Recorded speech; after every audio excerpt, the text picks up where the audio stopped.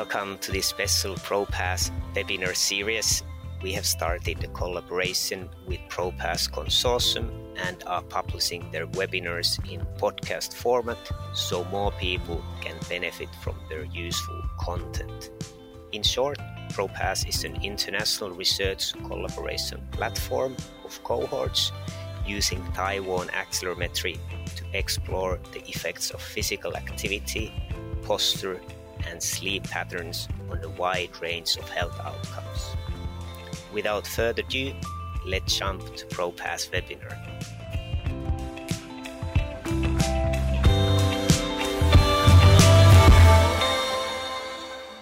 And it's part of the standards that Tessa mentioned. It's not only standards how to collect the data, but how to really make them comparable across time. So shall we go back to what Jason alluded to previously, going to the lowest denominator, steps, the simplest metric, the easiest to measure, perhaps. Because if we keep switching algorithms over time on about intensities and all sorts of other aspects of physical activity, that could be hugely problematic. Before Andreas, I would like to ask Stephanie, always having health surveillance in mind, what can we learn? What could global surveillance learn from Canada? Because you've been doing it for a few years now. It's over a decade, if I remember well? Yes, it is. So the CHMS is in 2007. They started using the ActiCal accelerometer. Yeah. And so it's been a long time. And so we're actually doing some work again, looking at trends using different metrics right now. But it has certainly given a glimpse into trends in Canada and looking at physical activity levels and also other metrics such as sedentary behavior. So I've done a lot of work on sedentary behavior surveillance. And interestingly enough, like when we look at the accelerometry data, it looks fairly stable across population groups. The things with the accelerometer data, though, in the Canadian Health Measures Survey, it's a nationally representative survey, but it is much smaller than the sister survey, the Canadian Community Health Survey, which is more questionnaire-based. So the CHMS is, because it collects all these physical measures, it is a smaller sample size, and we can't use it to look at subpopulations, so provincial and territorial estimates. We have to use the CCHS for that. And so that's the thing with surveillance and monitors is that they are really time and cost intensive. And so while, they do augment or provide additional information that we don't get from the questionnaires, they are usually on a smaller sample that could potentially bring its biases with it. But they are also really intensive to analyze and to get that data. And so I don't think that, we need to remember that when setting up these like international surveillance systems, just the scope of the infrastructure that's required to set them up, to establish how we're going to analyze these data, because the data files themselves are massive as well. And so to be able to look at, a per minute amount of data on thousands and thousands of individuals requires huge infrastructure in terms of storage of the data as well. But the advantage, if you collect raw signal, is that you can always go back to historical data and reprocess them with a new algorithm. So that perhaps overcomes the problem of algorithms and standards improving over time. Thank you, Stephanie. Very useful lessons from Canada. Andreas and then Aidan. Yeah, thank you. Also, you were present yesterday about the presentation from Christina in using the Motus, the Sense system, where we have an infrastructure now, which means it's very efficient, feasible to do this type of data collection. And I think it will just be more and more of those type of infrastructure with fully automated analysis, you get the information, feedback straight on, right? But I think it also, what Christina showed yesterday was the big issue is about how to reach low socioeconomic groups. So we don't only measure on the rich and the higher socioeconomic groups, but how to reach those in the lower socioeconomic groups. And I think there also, the wearables, the commercial wearables might help us because they are really good, right? With respect to making it should be attractive, it should be valuable, it should be promoting them to have it. And I don't know if you get funding, so those not having that much of an income that they actually might get the sensor or the wearable, or how to be able to reach those groups. I think that's the main issues we are having, respect to how to analyze it and infrastructure. I think we can handle that quite in a quite long way. Thank you, Andreas. So I've probably got more of a question than a comment then. So it's probably a question to either Tessa or Stephanie then. So I can see, we definitely want to have a nice representative sampling in various countries. Very soon, I would maybe argue as soon as possible, we should be incorporating device-based measurements in lots of countries. I was quite struck by Tim's presentation beforehand. I think that 90% of the population plus have got a smartphone. And obviously Manas has talked about STEP. Might there be opportunities to piggyback and talk of smartphone measurements? And of course, it's a noisy, messy measurement, but do it at a large scale and maybe looking at trends over time. Could it perhaps be useful for surveillance? I'm wondering aloud. Tessa, that's for you. Thank you. I'll go to Aidan's question first and then maybe see if I remember what I was going to say otherwise. But I think it's really interesting you said that, Aidan, because I had exactly the same thoughts back at that presentation. I think from my perspective, but I'm happy to be corrected, I think we need to remember that when we talk about consumer wearables and the similarities between activity trackers that we wear on the wrist and how similar they are to the research grade devices and there are some, the limitations and the differences have been pointed out to us. But I think we need to make sure that we don't carry all those advantages over to smartphones because they're not always there. People wear their smartphones in very different ways. It's not a 24-hour measure and people wear them in different positions a lot of the time. And so whilst I think there is a huge opportunity with them, I think we need to be aware that there may be further barriers to using smartphones, particularly when representativeness is not just who's collecting the data. We may overcome that with smartphones, but we may not pick up their most representative parts of the day. It may be that we're only picking up the active part if people want to measure their steps or this kind of thing. But I think we do need to be aware of those limitations, but it's not to say it can't happen, but I don't think it's a straight transfer across. And I think the other thing I was going to say relative to the point Andreas made about using consumer wearables and surveillance, I think one of the, and the sort of attractiveness to low and maybe less affluent groups or just harder to reach group, I think we need to remember that with surveillance, we really don't want to affect people's activity levels. And these devices are behavior change devices and that they're providing feedback to change behavior. And that really is a problem for surveillance. So is it the behavior change features that are making it attractive? In which case, is that a problem for surveillance use? And do we kind of need to cover that up? I don't know. But I think that's just one of the issues around consumer wearables. It's not insurmountable, but just something we do need to consider. Thank you. Stephanie, and then we'll be wrapping up the surveillance issue and we'll be moving on to primary care, wearables in primary care in healthcare systems. Stephanie. I was just going to, also echo what Tessa just said at the end there with the idea of reactivity to the monitors. And the idea of the research-grade accelerometers, the actigraphs, the acticals, they can't get any information from those devices while they're wearing them.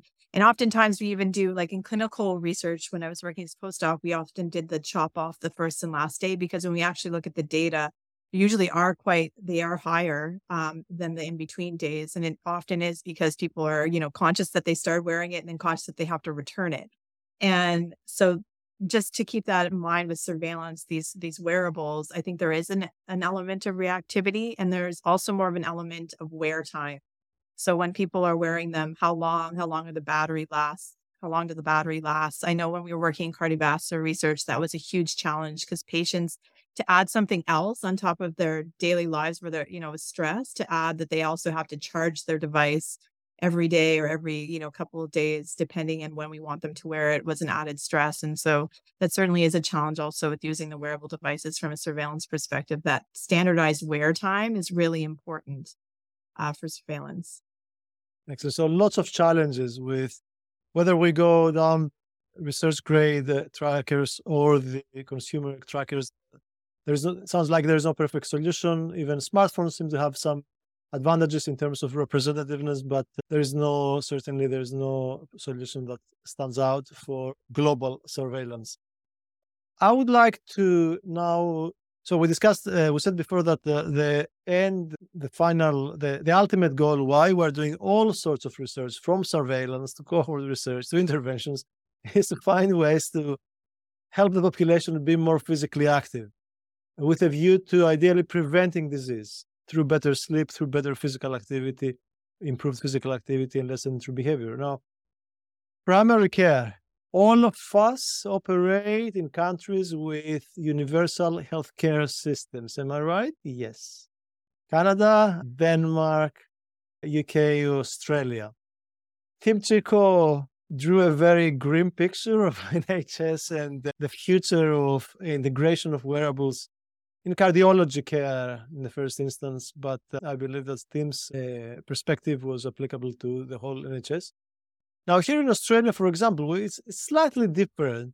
It's not that wearables are everywhere in primary care, but you see a few practices, they have the independence and the autonomy. And a few practices, for example, have adopted Fitbit's Connect ecosystem, which allows them to monitor physical activity via centrally via GP practice of patients who own such devices, or in some cases, fewer cases, patients are given devices. Mark, I would like to ask you the grim picture that NHS seems to present at this point in time. What do you think would be the practical steps towards start integrating wearables in primary care with a view to preventing, to improving behaviors to prevent chronic disease, non communicable disease? Yeah, and those practical barriers shouldn't be minimized in that way. But that's the case for a lot of medical devices in healthcare. There's quite a number of hurdles, and most of which take so long to come over that to overcome that it's not worth implementing the device in the end because the devices have changed considerably. So that's a particular burden. In my introduction, I should have also, I was remiss in noting that I was invited partly because I'm a member of the Cancer Research UK People and Populations panel. And so one of the things that we're particularly struck by, whilst just activity is a priority for prevention and particular populations, is the low quality evidence we have around linking physical activity to the wide range of cancers. There's pretty good evidence on a limited range of cancers, and it's a bit kind of moderate level evidence and not overwhelming associations in certain cancers. That's probably because of the nature of the instruments we've used to measure. So it's a sort of a noise in, noise out type phenomenon. And so I think the first thing we have to do is to, get a bit more clever in our epidemiology around a broader range of diseases and a bit more stronger level evidence for the risk factors. And then from that, determine what the minimally clinically important difference is in terms of activity change using wearables of whatever kind we want to use, because that provides an intermediate target for either disease prevention or disease treatment. We would do that as par for the course in all of our kind of medical type interventions, where activity is the outcome. I think the other thing is we need to make a much stronger case around the health economics of investing in prevention. We know in the UK that preventive services get a really small portion of the overall healthcare budget. And there's a lot of political lobbying to be done, and we do around further investment in that. And part of that's around health economics. And I think if I'm, speaking in broad terms, the information we can get from wearables will give us much more refined understanding of the associations and the potential cost savings of intervention. The third point I'll make then, and I'll finish with this one, is around our education of our clinical colleagues. So I'm a non-clinician, sort of behavioral or physical activity scientist working in a clinical medical school teaching, in the medical pathway. And I noticed this on funding panels. I noticed it in undergrad students. I noticed it in clinical colleagues that they have a fairly crude understanding of what physical activity is and what physical activity change involves, largely around moderate or high intensity exercise. So kind of limited view as to what the potential behaviors we're trying to change are.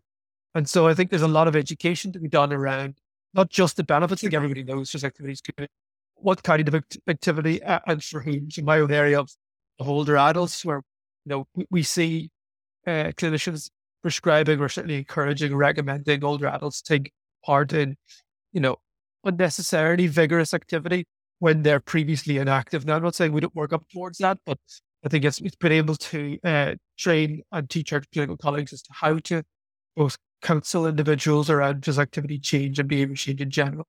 And that takes a lot of time, both in training. So most medical courses have hours, not days, devoted to behavior change. The course I taught, we literally got 3 hour session across a 5-year course to teach behavior change, not just physical activity, but the psychology of behavior change. And really, that's almost redundant. It sounds like a systemic issue here. It's a systemic issue around physical activity and lifestyle in general, as opposed to whether we use wearables or not in primary care.